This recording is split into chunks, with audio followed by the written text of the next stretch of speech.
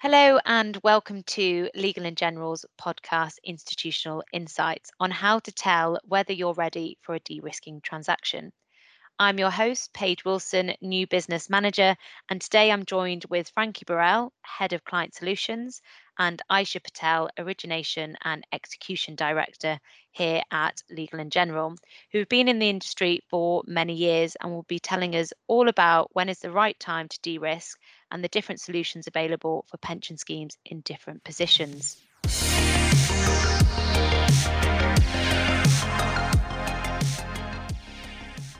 Hi, Frankie. Hi, Aisha. Thanks for taking the time to talk to us today. Thanks for inviting us. Yeah, thanks for having us, Paige. So the pension risk transfer market has been very busy during the first half of 2020, writing over 10 billion of transactions. Why has 2020 offered particularly strong pricing opportunities for pension schemes? So it's certainly true, Paige, that wider market volatility this year has allowed some schemes to access excellent value. Now, a number of factors drive insurer pricing. The primary ones are going to be how long we expect people to live and how much it costs to buy the assets that we invest in to meet members' benefit payments in the future. Longevity expectations do change with time, but it's really the cost of those assets, such as corporate bonds, that will day to day be a bigger influence on insurers' bulk annuity pricing. In March and April, we observed buying opportunities in corporate bonds that we haven't seen for around 10 years. And as a bulk annuity provider, we are able to help pension schemes capture these opportunities as part of a de-risking transaction. It simply meant that we had to pay less to buy the bonds that we needed for a bulk annuity. It's also worth mentioning that pension schemes that sold their gilt holdings to fund a bulk annuity transaction during this time would have felt this pricing opportunity most acutely. That's simply because they were transitioning into a bulk annuity asset with a higher yield supported by wider corporate bond spreads. Plus, of course, with a bulk annuity, they get the sizable benefits of longevity protection, an asset that perfectly matches their liabilities, and the security and protections offered by an insurance company. I think I'll just add to that, Frankie. I mean, we have seen that some of that widening in spreads has largely retracted now. But what we do is optimize our investment strategy. And as a result, we typically now invest in more what's called direct investments. So that things like infrastructure, social housing, and urban regeneration. And what that means is that constant process of optimizing our investment strategy means our clients get the best price possible at any one time. I think really what is key here for trustees is to be well prepared for future short-lived pricing opportunities. So that's doing things like engaging with the market early, ensuring that they have clean data, agreeing a price target at which they'd be willing to transact, and also putting in place a nimble governance process. That means that any sort of next short-lived opportunity shouldn't be missed. Thanks both. So the main message here is that pricing is never static and favourable market conditions will always continue to appear as market dynamics shift. And it's therefore worth spending the time now to be in the best position possible to act quickly and take advantage of those opportunities when they do present themselves. So if we look back to market volumes 10 years ago, they were very much in the low single digit billions and have increased since year on year. Why are more and more trustees and their corporate sponsors making use of these de-risking solutions and doing transactions? Thanks, Paige. So whilst bulk annuities have been around for over 30 years, we've only really seen growth accelerate in the past decade. The market has grown from, say, 10 to 12 billion a few years ago to around 40 billion last year, although this year is expected to see a figure around the 25 billion pound mark. But the market has only really scratched the surface of the 2 trillion of UK DB pension scheme liabilities. Ultimately, the concept of defined benefit pension schemes have transitioned from a must-have employee benefit scheme decades ago to legacy arrangements that are often volatile in their funding level and so can cause considerable headaches and cost to the companies that support them.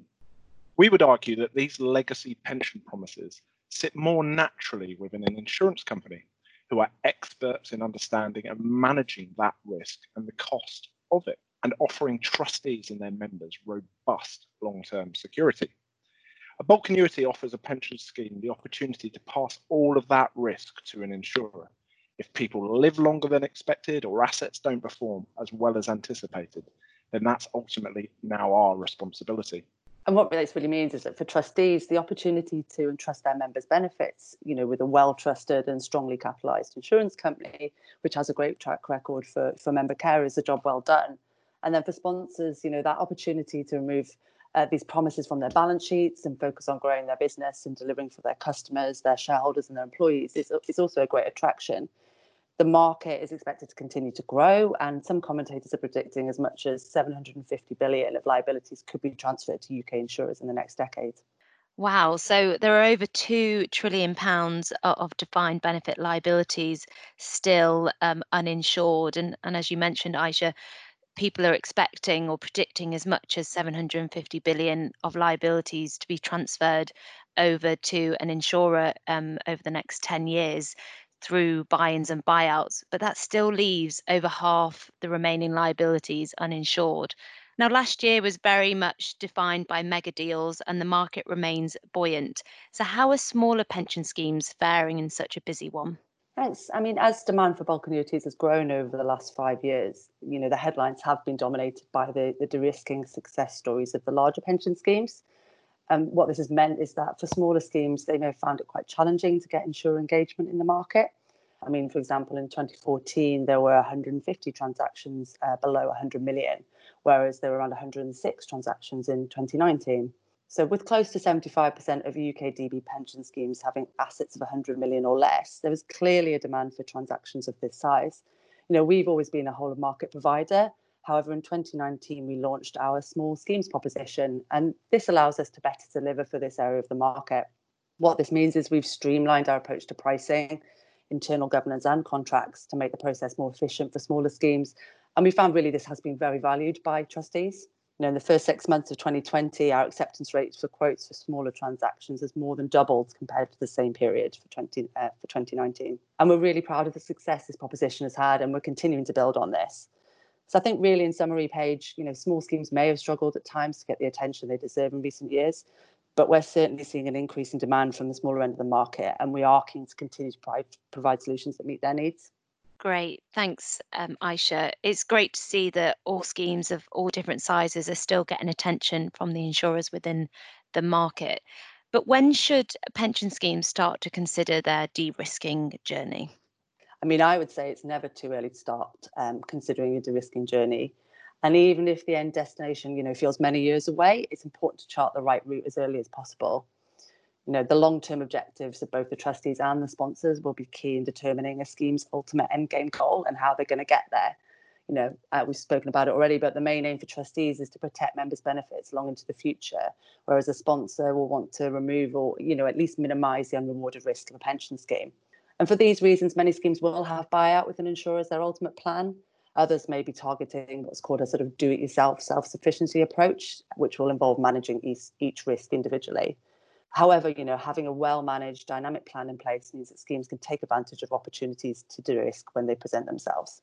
And Frankie, do you have anything to add? I would add that historically schemes have focused on managing their investment risks, gradually reducing their allocation to growth assets and switching to a lower risk, more cash flow matched approach as they've matured. For those pension schemes, longevity has become the biggest residual risk, which has led to a significant rise in demand for tools that help to manage it. Removing risk for a series of buy-ins has become a widely used de-risking tool on the journey to buyout. We've transacted a number of these arrangements under what are called umbrella contracts that enable schemes to transact very quickly whenever market conditions lead to favourable pricing. However, these solutions may not be suitable for all pension schemes, in particular those where affordability is a challenge, and they are an earlier stage of their de-risking journey, or those whose ultimate goal is self-sufficiency. This is where the market has looked to innovate. And as I mentioned, we've expanded our toolkit to other alternative solutions that enable schemes to remove some risk and continue on their journey. In summary, there is really no better time than the present to start thinking about the de-risking journey if a scheme hasn't already started to review their current plan in light of their wider objectives and the wider offering from insurers. We have always found that once a pension scheme starts to focus and prepare, then things start to fall into place and move more quickly than they perhaps initially anticipated. Great. So now a pension scheme has decided what route it wants to follow and it wants to start to engage with an insurer. What steps do they need to take to prepare in anticipation of coming to market? The first thing to say is that preparation is crucial to engaging insurers and achieving a successful outcome. And with that in mind, there are some clear steps a pension scheme can take before they come to market. Firstly, we look for early engagement. That's between the sponsor and trustee to ensure alignment of the long-term objectives, but also with insurers, which is especially important in a busy market. Secondly, and we can't stress this enough, is data. Ultimately, the insurer will be covering all or a subset of members and paying their benefits either to the trustees or to the members directly. For this, we need data to be as accurate and complete as it can be, and the benefits to be clearly set out. We'd advise that a scheme completes some data cleansing before coming to market. Because where data, such as postcodes, isn't clean or has gaps in it, this creates uncertainty. And what this means is it can make insurers and reinsurers nervous and can lead to slightly prudent assumptions in their pricing, which could affect, ultimately, affordability. It's also worth noting that insurers usually ask for more data than the scheme may store, say for a triennial valuation. For example, marital status or data around the existence of spouses. The more of this data that can be provided, the less assumptions that have to be made, which ultimately is likely to benefit pricing. I'd probably add a couple more to that list. And the next probably is really a clear plan for execution. Being able to demonstrate to insurers that there's a well thought through route to a transaction will definitely encourage them to quote. I'd also say carrying out a feasibility exercise with your advisors to help set a price target is an important step that a scheme should take. This, being able to articulate this to insurers can help to give them the confidence that a transaction will go ahead if the target is met. And then finally, I'd probably say, establishing a nimble governance process, perhaps by delegating authority to transact to a subcommittee is really important. Transaction windows, as we've already discussed, can be quite short-lived, and having an agile approach will definitely help get the best results. So I think really in summary, what we're saying is preparation is paramount to the success of a transaction. It definitely is, and transactions like these don't happen by accident. So we've talked through when to consider de-risking and how to prepare for a transaction. Could you walk us through a typical process of a buy-in and a buyout transaction? Sure, I'll start with that one. So I think the process, usually starts with the scheme's advisors preparing a request for quotation, or RFQ, and issuing this to the market alongside the data and the benefit specification. Usually the RFQ will outline, the details of the quote that's required, including any request for supplementary information, the background to the scheme, the transaction plan, and sometimes some high-level contractual terms. Once insurers receive this information, they will then decide if they're going to take part in the process. So they look at a number of factors as part of their triaging process. So things that are about the scheme, so how well prepared it is, but also looking at where they can believe they can be competitive and offer a solution that's going to meet the client's needs. If the decision is then made to proceed, the insurer will prepare their proposal, including the premium. And this usually takes around sort of 6 to 8 weeks for this sort of round one process. The proposal is then submitted to the advisors who will review it, and they'll obviously compare that alongside all the quotes that they receive from other insurers. And it's usually at this stage the client would, look to shortlist the insurers based on these first round proposals. Then the shortlisted insurers will be asked to provide what's called their best and final proposal, and this will require a guaranteed premium. In some cases, but not all, the shortlisted insurers may be asked to attend what's called a selection meeting. And really, this is an opportunity for the trustees to meet the team, ask any questions they may have about the proposal, or more generally about the insurer. And then following this, the trustees would usually select their preferred provider. Thanks, Aisha. Frankie, are you able to provide some insight into some of the main factors trustees look at when deciding which insurer they wish to transact with? And that's obviously a really key point where the trustees and their corporate sponsor are selecting who they're going to work with moving forward to complete the transaction. And whilst price is a key factor in the decision-making process, trustees will want to take into consideration a number of other factors, such as the proposed contractual terms, the insurer's brand, their financial strength, and of course their experience in the market and the administration offering in terms of how they pay the trustees and ultimately then the members. There are numerous examples where the cheapest insurer has not been the winning insurer due to the weighting that trustees have put on these other factors. Once the preferred provider has been chosen, the trustees will enter into a period of exclusivity with them. Typically, the price is then locked to the pension scheme's assets or a basket of assets, so the trustees have certainty and transparency over how the price will move over the period to ultimately completing the transaction. In the period of exclusivity, which is usually up to 6 weeks, the contract negotiation will be completed. Then, of course, the contracts will be signed and the premium will then become due and paid to the insurer. At that point, the buy-in has been executed. From receipt of the initial request all the way through to execution of the buy-in can take up to 6 months, but sometimes longer for the much bigger transactions.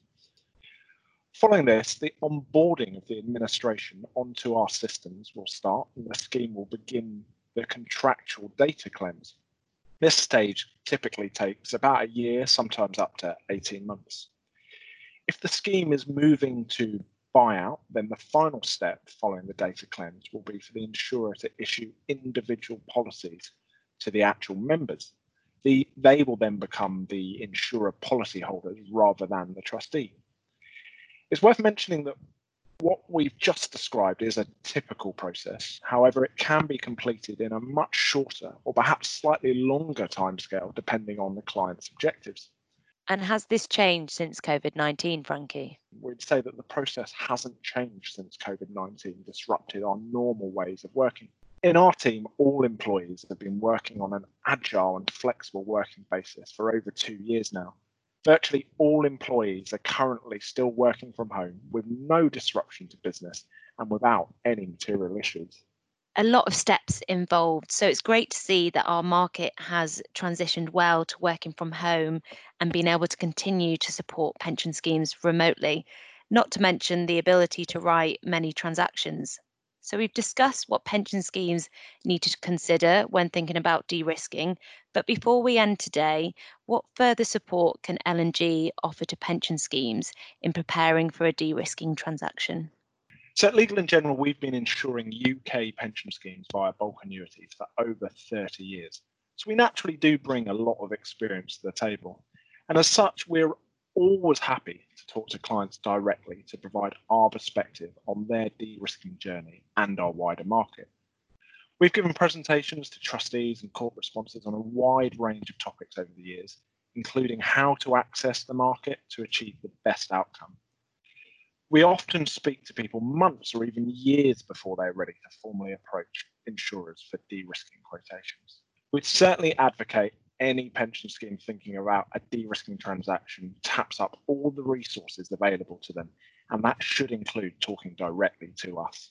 We've covered some interesting topics, so thank you, Aisha and Frankie, for talking to us today and spending the time and giving our audience food for thought when considering de-risking. Our pleasure. Thank you for having us. No problem. Thank you, Paige. So don't forget, you can subscribe to our podcast, Institutional Insights, via iTunes and Spotify, so you never miss an episode. Thanks for listening and goodbye.